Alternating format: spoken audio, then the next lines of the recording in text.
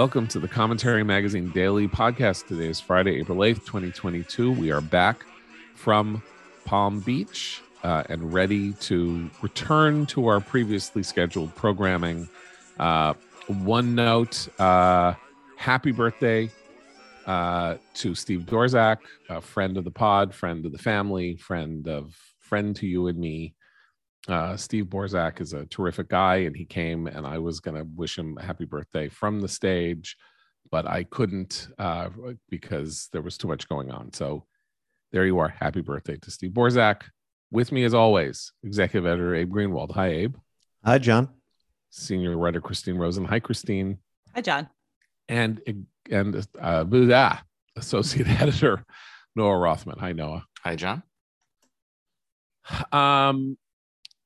So there's so many things to talk about, like the fact that Hunter Biden's business practices are people are now looking into Hunter Biden's business practices. What else can I say? I mean, we have a Washington Post editorial on Sunday saying, it's important to look into this kind of behavior. We have Catherine Herridge of CBS News reporting that Joe Biden's brother, Robert, has been sort of, it's not that he's been up to no good, but there are a lot of different little bits and pieces of detail. The fact that Biden had a key, one of 4 keys to the office that Robert Biden and Hunter Biden shared. The fact that even though Joe Biden said he had nothing to do with Hunter's business, Joe Biden, wrote personally a recommendation letter for the son of a Chinese businessman that Hunter was doing business with, and all of that. It is the sort of thing that would drive. Go ahead. Sorry. More than 150 transactions of Hunter and Joe Biden's brother, international bank James transactions, Biden, were flagged by U.S. banks as right. That's Catherine Herridge's story, yeah. Right? Yeah. 150 transactions. So a friend of mine just sent me an email last night saying this, which I think is a very good point. At some point, will any member of the press corps ask at a briefing, 1, does the president or has the president filed any FBAR forms since he became president? Those are foreign beneficial account reporting forms since he became vice president, meaning things you have to report if you have somehow gotten some kind of benefit, either cash or not cash or a gift or something like that, from a foreign entity. Do any of those forms exist? 2, if so, are those filings part of the president's public financial reporting? 3, has the president received any financial transfers from Hunter Biden? Were gift tax returns filed where applicable for those transfers? Were there any transfers as a result of interests held by Joe or Jill Biden or entities associated with them in business ventures of Jim or Hunter Biden? If so, what were those entities and the associated transfers? These are sort of plain questions.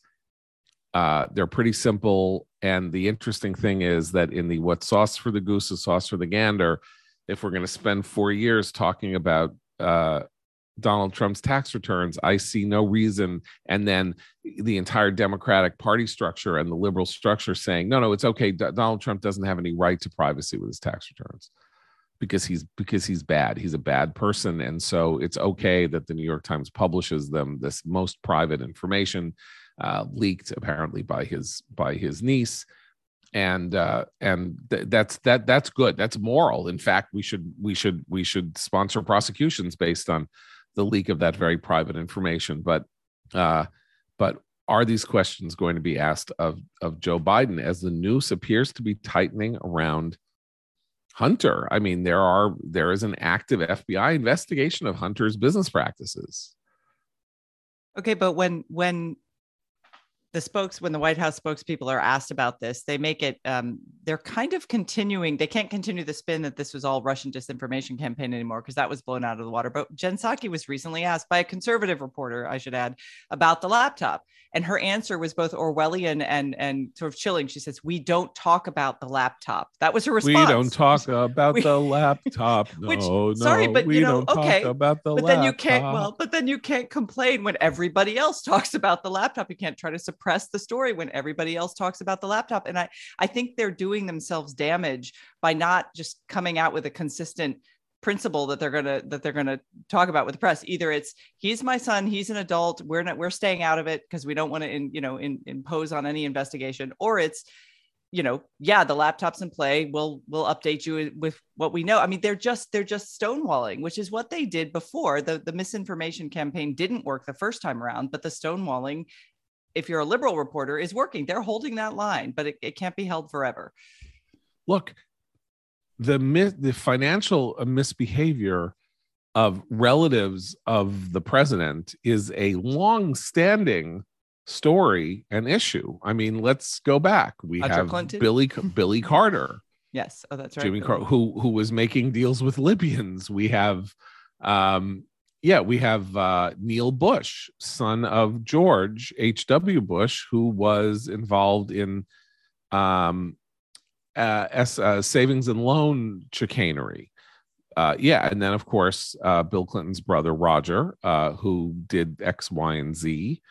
And so these are presidents having to deal with the wayward conduct and the seductive possibilities opened up by proximity to power is a long-standing 50, 60-year issue in the United States. And we know without question that Hunter Biden sought to parlay his connection to his father and Robert Biden, seeking the same, or whatever his name is. I can't remember his brother's name. That they were trying to use the Biden name to make hay in international transactions in China and elsewhere. The question is, what did Biden know and when did he know it? And if stuff was going on after his vice presidency, right, that's a separate issue. Because he wasn't vice president anymore. He did not decide to run for president until March of 2019. But as my friend's email suggests, the question is, did he receive some kind of a personal benefit from Hunter's entrepreneurial efforts, and are they reported on his taxes? Then there's the question of what he did when he was vice president, which is a whole other issue, because that's when you start getting into, in other words, there's not maybe untoward, but there's nothing wrong with him getting a consulting fee from his son if he helps his son out, right? I mean, his son has a business and he's going around and his son makes money and then he does something and he gets paid. It's just a question of his son wouldn't have a business, but his son wouldn't have a business if his father wasn't the vice president. But you know what I mean? He's then in private life. He's not a public official. He is not obliged not to do these things as a private citizen. It's certainly unbecoming. It's totally unbecoming. I'm not talking about whether it's becoming or unbecoming. I'm just saying that it's not illegal, right? There's nothing illegal unless he didn't file the proper paperwork if he received a financial benefit. Now, we have no idea. We have no reason to think that he didn't file. We don't know if he got a financial benefit, and we don't know if he filed or he didn't file, because tax returns are private and personal, and certain types of things could have been, I don't know. Anyway, well, and Delaware in particular is notorious for being exactly the place where if you have any sort of dodgy charity or any sort of dodgy LLC where you want to keep things as opaque as possible to conduct business, that's where you home base it right there. Delaware has a lot of interesting get-arounds to keep opaque the owners of certain companies, certain sorts of credit. It's interesting, and he's been the kind of Lord of Delaware for a very long time. So if anyone would know how to kind of keep things as opaque as possible, you'd think it would be the Bidens, which is why Hunter's sort of disastrously messy financial life is kind of sad. I mean, he clearly did not have good advisors. Well, I mean, on the one hand, he didn't have good advisors. You mean Hunter? You mean Joe? Hunter. Well, I don't know if he had good advisors or bad advisors. It appears that millions upon millions of dollars were running through his accounts, his cockamamie companies and things like that, and still are. There was the cockamamie art show where he has private collectors are supposedly spending hundreds of thousands of dollars to buy his paintings. There is no way to look at that other than that is some form of somebody doing Joe a favor to keep Hunter in sufficient liquidity so that he can pay his lawyers. I mean, and we don't know who that is because it's a private transaction, and we don't know what influence is being peddled. And this is where the family member thing gets really uncomfortable, and has been uncomfortable for politicians for, as I said, for many decades. It is I just think, and I don't like the whole, every hypocrisy and both sidesism and all of that. But we can't spend 4 years talking about Trump's sleaziness and playing fast and loose with the tax system and doing this and doing that and being dodgy and employing his daughter, his kids, and his business and all of that, and then act as though there's something unseemly about talking about Joe Biden and Hunter, because his mother was in a car crash 50 years ago. I mean, it's terrible. What happened to Neela Biden is a horrible thing, and she died, and the daughter died. It's just awful. It's one of the worst stories that we know about. Hunter Biden is in his 6th decade of life, and is therefore, you can't play the leave her alone, leave him alone. He's 12 years old. Stop talking about what he looks like and making jokes on SNL about his weight. Like, that is. Sorry, because if it was like somebody got him a no-show job for $100,000 somewhere or other, that could be an issue, but that's like pathetic. There's nothing pathetic about the numbers that we're talking about here in relation to Hunter Biden. He was going for multi-million-dollar contracts and consulting deals and clearly spending hundreds of thousands of dollars on cocaine and other substances and maintaining households all over the place and renting, wildly expensive real estate in Beverly Hills, and, behaving like an out of control person with the means to be an out of control person. And, there are 3 periods in which he has to be evaluated, and Joe has to be evaluated, right? One period is Joe as public official, as vice president, and what Hunter did to try to cash in on that, and what Joe knew, and whether anything untoward happened there, right? That's number one. Number 2 is the period in which Joe was not vice president and nor a senator, and he was a private citizen. And did he gain some benefit from Hunter's business, where he essentially, took a taste? He got his taste, and then, or maybe it's 4 periods, and then 3rd is when he is a candidate for the presidency. And then 4th is now as president, and that is being looked into. Well, we know about the 3rd to the extent that Joe Biden was not forthcoming about what he knew. We don't know the extent of what he knew, but when he said, "I have no knowledge of my son's business dealings," that was not true. Right.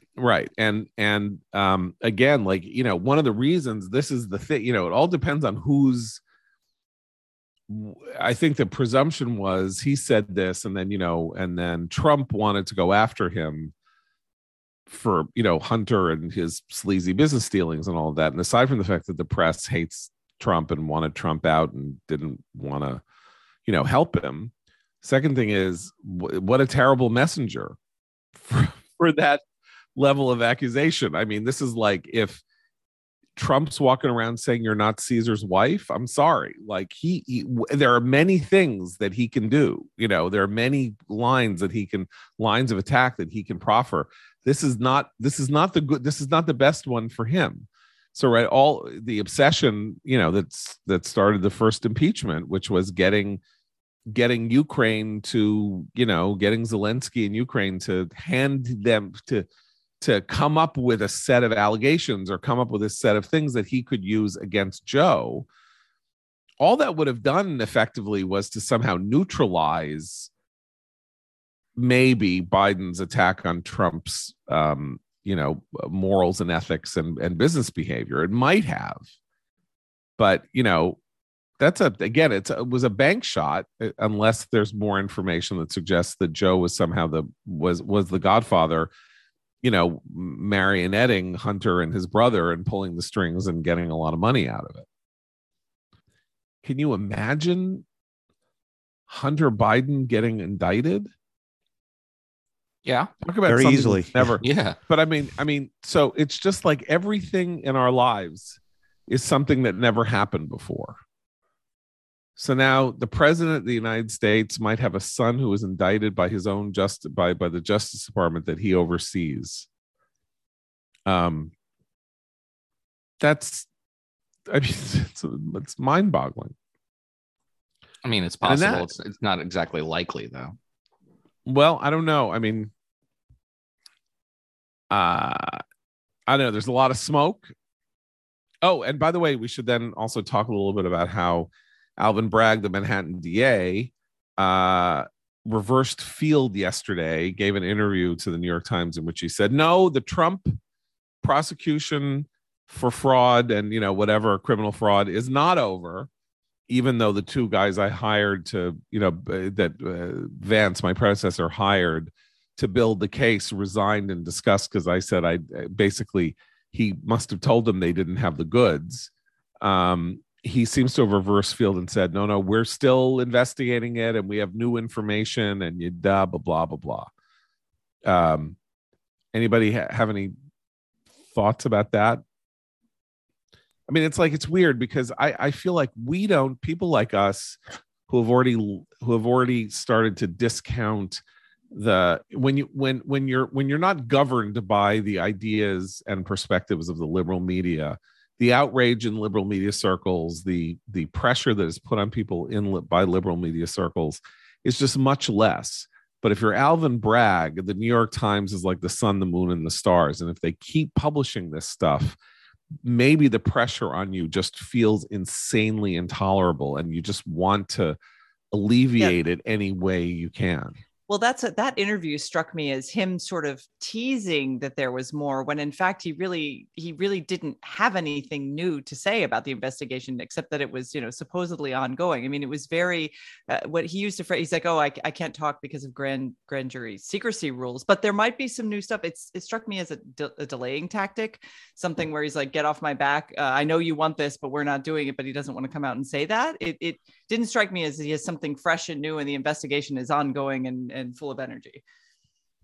That's what I thought, and I thought that basically the indictment of the effort to indict Trump was extraordinary in the first place, because what conceivable benefit could he gain with his constituency and with the public opinion in Manhattan and all that he works for, basically saying, I don't want to prosecute. What you brought me is not good enough for me to prosecute.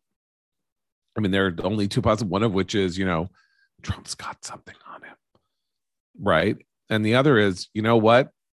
This is a lousy case. I can't, this is the only thing that I'm going to be talking about for 2 years if we actually move to get these indictments, and I don't like it, and he's going to end up getting acquitted, and then I'm going to look like an idiot, and I didn't even start this in the first place. That's a much more plausible scenario, because what benefit as we can see, he got no benefit out of the guys resigning because he had told them that the case they had was insufficient, or that he didn't want to bring the charges to the grand jury. And I'm just so thrilled that we live in a country where this is what we talk about in relation to the presidency now. The last one corrupt, this one corrupt, everyone's look. Trump said everyone's corrupt. So I get that was always his get out of jail free card, and his explanation for why his conduct in why he shouldn't be held liable or responsible by voters for his conduct when they were going to the polls in 2016 or going to the primary polls, which is everybody does it. Everybody does it. Come on, let's be honest about it. And if Hunter Biden is not indicted, by the way, the response from a huge part of the right will be because the FBI is corrupt. And they have good reason, I'm sorry to say, to at least have those suspicions, given the way the FBI had handled Russiagate. So my question, this just occurs to me as we're talking. So aren't we on a glide path toward not a throw the bums out thing, because throw the bums out is always like some kind of general yawp against, politicians being lousy, but are we in for some kind of weird Jimmy Carter moment where it's like people are going to come out of nowhere in both these parties in 2024 saying, as Trump sort of said, but of course it wasn't really true because he was an insider of all insiders, but like, you people are all garbage. This is all garbage. It's been 8 years of this garbage. I'm a general. I've been working for, I've basically been working for this country on a fixed salary for 27 years, defending the country. I believe in honor and duty and self-sacrifice. I'm just making this up, right? I mean, it's enough already with this. I don't want to I don't want to open the newspaper every morning or, open my computer every morning to another story about a president, coming up with lies on a plane about a meeting he had with a Russian at Trump Tower. And I don't want to get up every morning and read about, the son of the president, getting $500,000 for a painting that, he might have been able to sell for $75 at the local art fair, if his name weren't Hunter Biden. I mean, it does feel like something like that could happen. I don't know who it is. It could be in both parties. It's like, enough, like, ew. That was the post Watergate feeling. It was like we've been just bathing in manure for like 2.5 years. You can't take it anymore.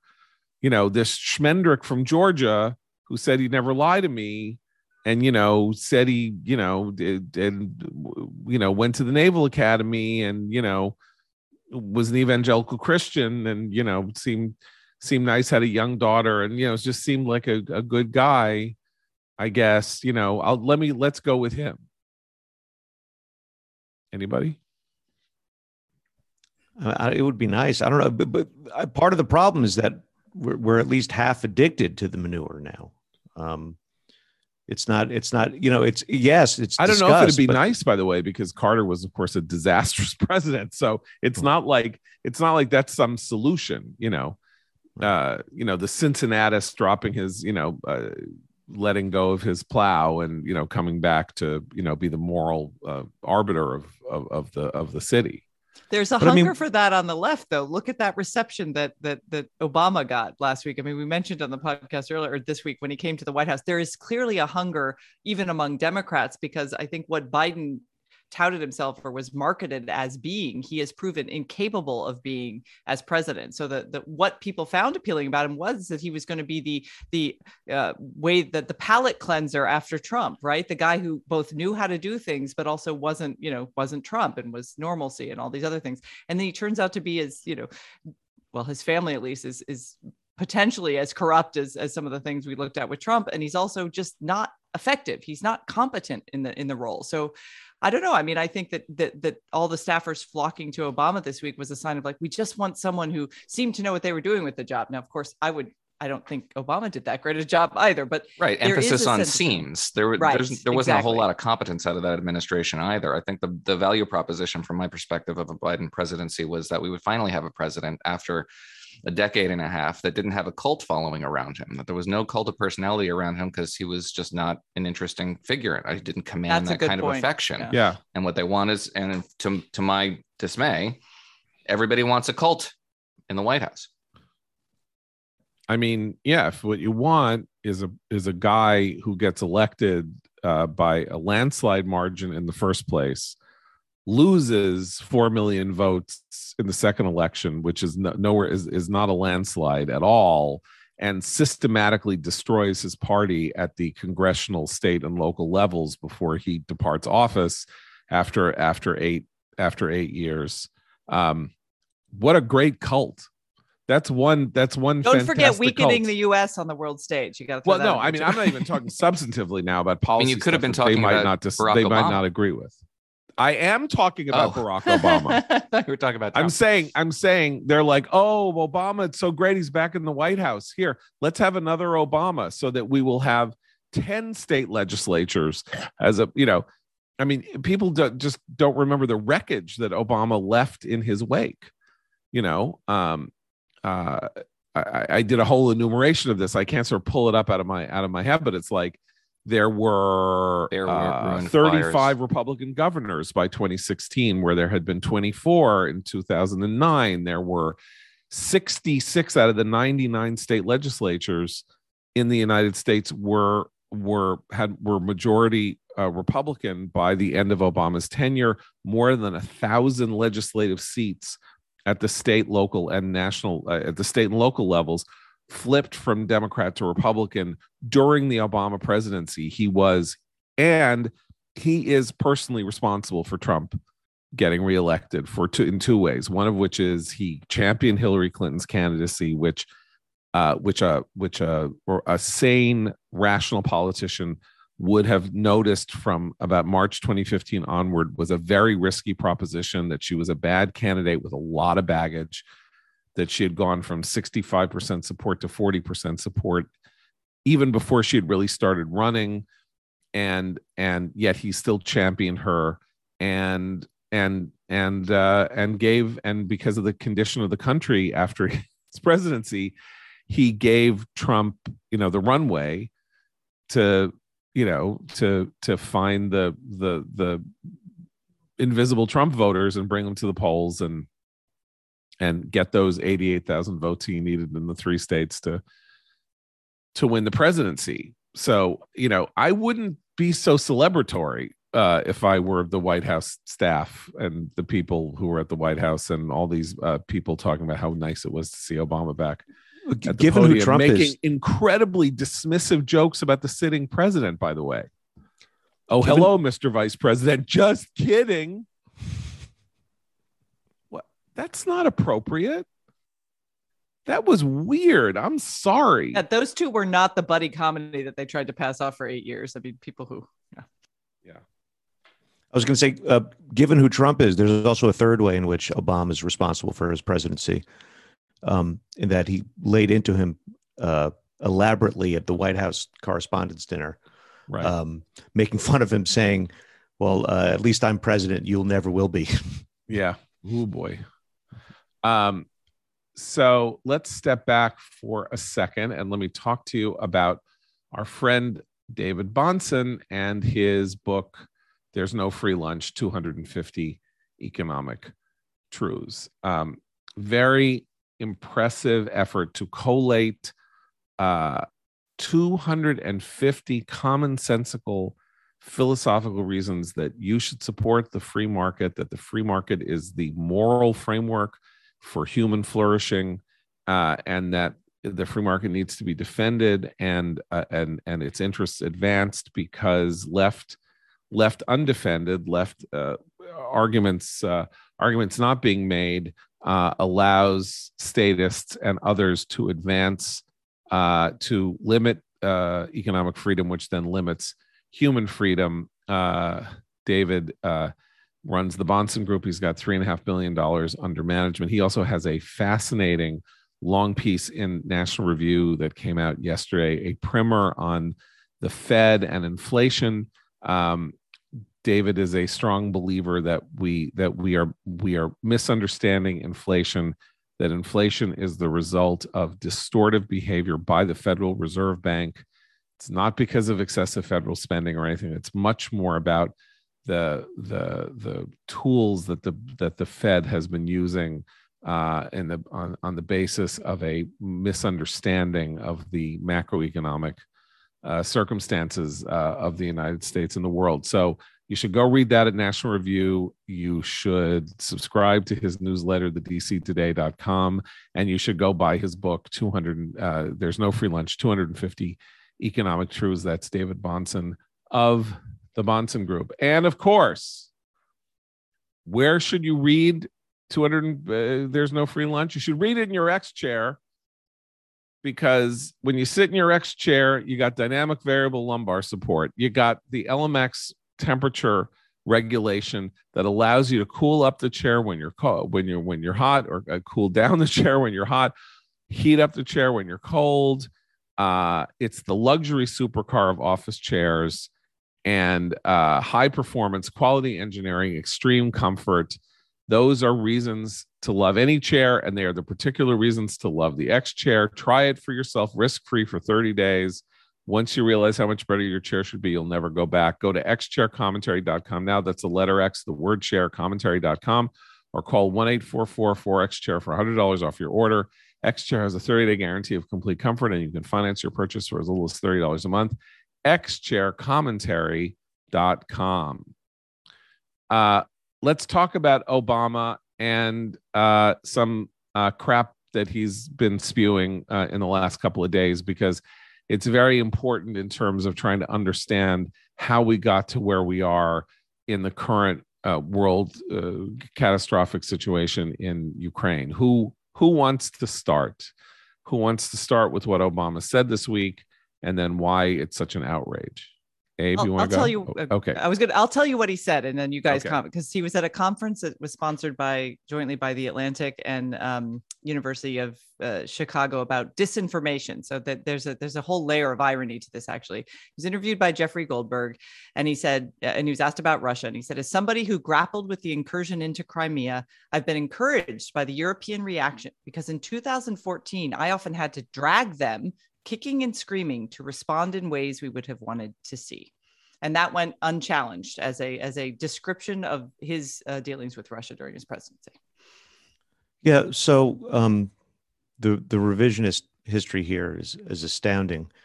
In a very general sense, of course, we remember that when Mitt Romney was running against Obama, and Mitt Romney was talking about Russia as I've actually forgot the exact term, our main political foe. Something like that. Yeah. Obama made fun of this, saying the 1980s wants its foreign policy back and so on. But when you drill down to the more specific things that Obama did vis-a-vis Russia, he was shockingly complacent, to say the least. The first thing that occurred to me was the 2012 hot mic incident, in which Obama was caught speaking to Medvedev, who was nominally the head of state in Russia at the time. Right. That was owing to a little, as this anecdote indicates. So go on. Right. Yeah. Putin had arranged it until he could sort of extend his rule indefinitely, and Obama was caught on a microphone saying to Medvedev, look, on all these issues, but particularly missile defense, and this was at a time when Poland and the Czech Republic they wanted missile defense assets from the U.S. To protect themselves against Russia, and we were not amenable to it. Or rather, Obama was, on the face of it, somewhat amenable to it. But he said to Medvedev on the hot mic, on missile defense in particular, I need some space. This can all be worked out, but I need some space. I need some room. This was on the eve of his reelection. And he said, this is my last election. After this election, there'll be space for me to sort of maneuver. And Medvedev said, he said, I'll have more flexibility. I'll have more flexibility. Election. And Medvedev said, I understand. I will relay this to Vladimir. I will transmit this information. I will transmit this. I'm sorry, I don't have it in front of me. After having it in front of me all morning, I'm just winging it.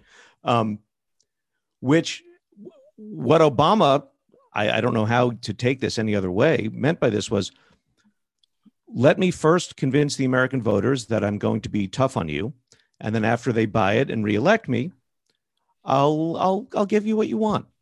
Okay, I got a history lesson here because this is all seared into my memory. I'm not sure about missile defense, true in part also because it seems like general security guarantees to me. No, but he said particularly. He literally said. I understand what he said. Yeah, so but they canceled missile interceptors who and cares? radar. This is what he said. And I'm going to relay the entire history of this. Don't relay this is something very let's move on serious. From this. You want to make a point about Obama? I am. I'm about to. Okay, go ahead. Missile interceptors and radar installations were canceled to Poland and Czech Republic in 2009. They were a dead issue. I'm not sure why they would even be brought up besides general security guarantees, which was a part of their negotiations over JCPOA. And JCPOA is the whole problem, the start of our new security concerns with Russia and generally in the Middle East. But you can pinpoint the exact date at which point the world that we inherited from in the post 9/11 environment shifted over into renewed great power competition. And it was September 10th, 2013. In the week preceding September 10th, 2013, there had been a chemical weapons attack in Syria, and the information environment in this country was for intervention. And the Obama administration didn't want to intervene. So they set up a whole bunch of obstacles in their own path. They needed congressional approval for this sort of thing. Republicans were against it. Democrats were kind of squeamish about it. So he was compelled to make an address to the nation that night in support of a authorization for the use of force that they didn't want. And they spent the entire week both lobbying Congress in favor of this and then going into the international community looking for an off-ramp, for some way out. And the way out that they found was provided by Moscow.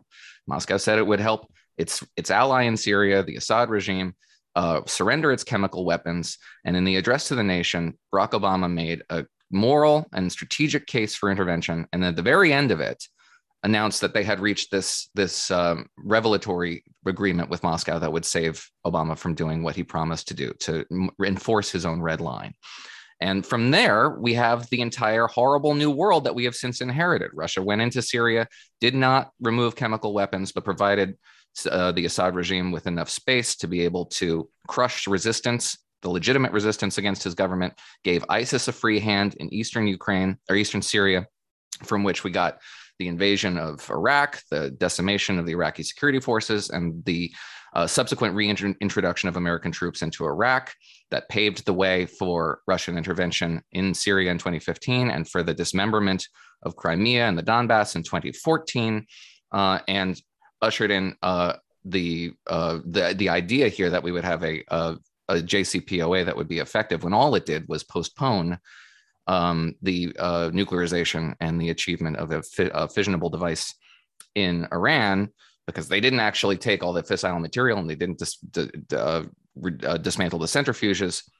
And from there, we get this axis today, the Iran-Russia-Chinese axis.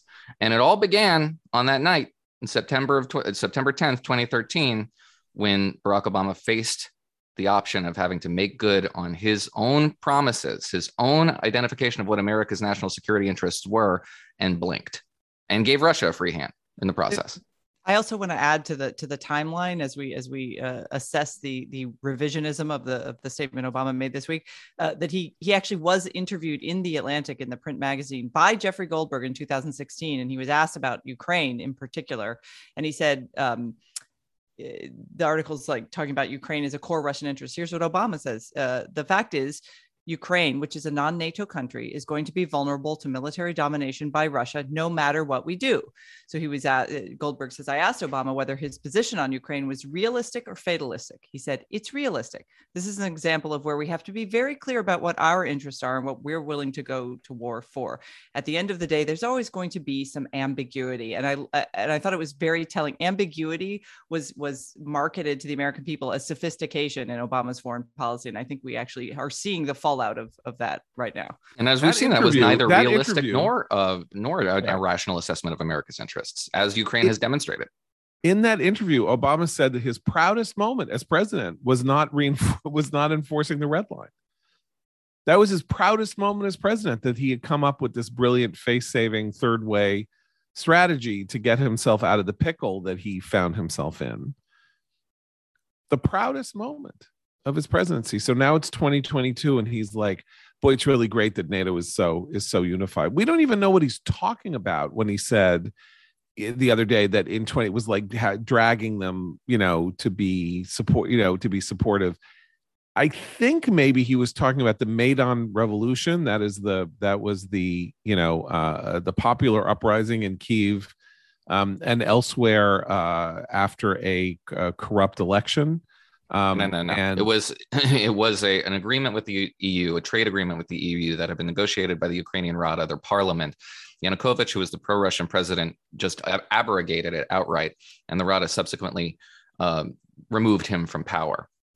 And then there was this revolt that turned very bloody and very violent quickly, and he was forced to self-exile into Moscow. Right, but I'm talking about what Obama said when he said we had to drag the Europeans kicking and screaming into some form of that's the revisionism. I mean, but he did in what sense? In other words, we were supportive rhetorically and personally. Tori Nuland, brought cookies to the people in the Maidan as a leading American official.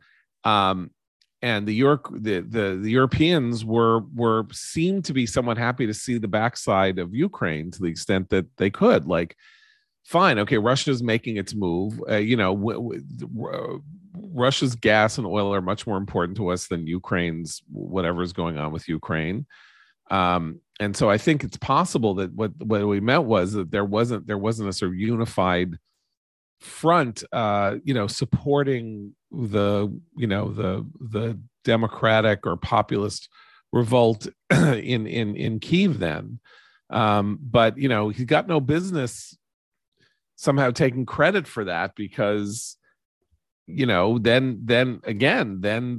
he went into Crimea, and we did nothing. They were as accommodationist as they possibly can. And it's true that Europe's reaction to the downing of MH17, for example, was more self-preservation and fear of conflict with Russia than what we're seeing today. So yeah, Europe was dragging its feet, but the White House didn't make any effort to drag them with them.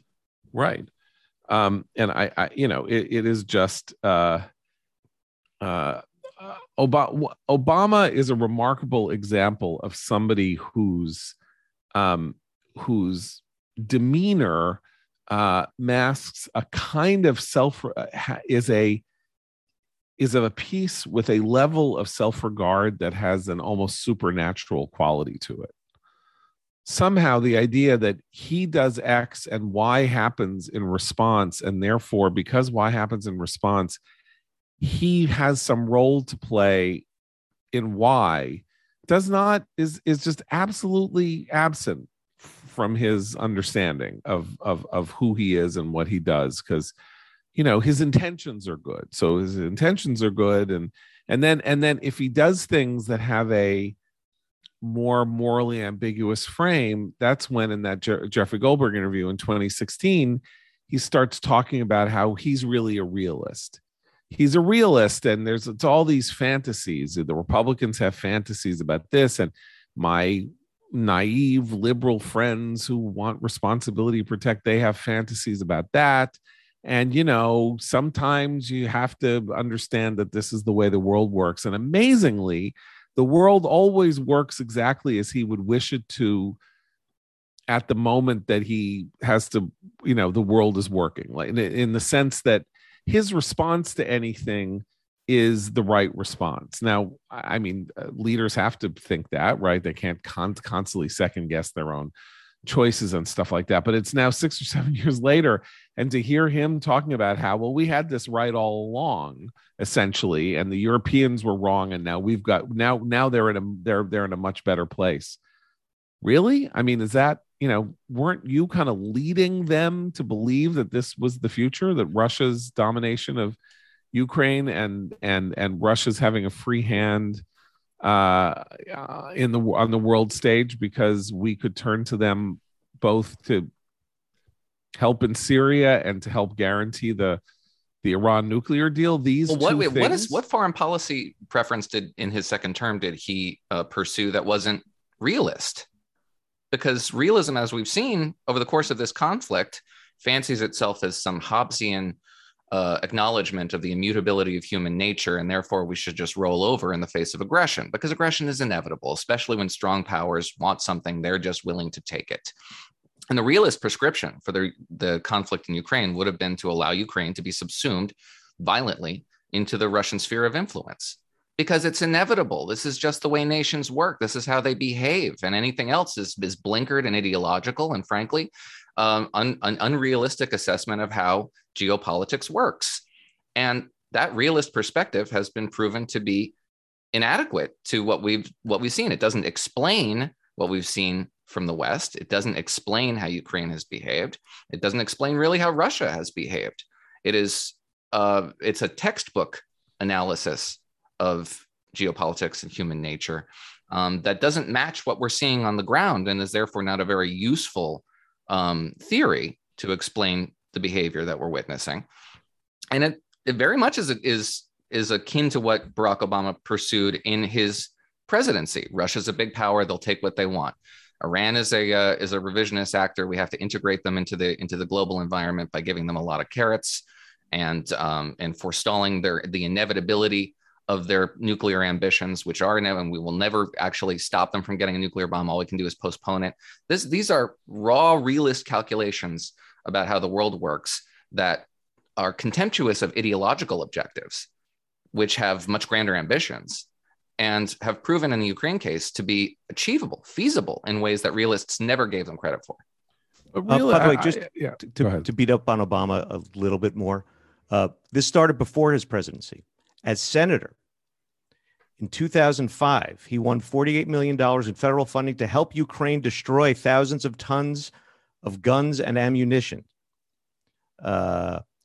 He traveled to Donetsk in eastern Ukraine with then Indiana Republican Senator Dick Lugar, touring a conventional weapons site.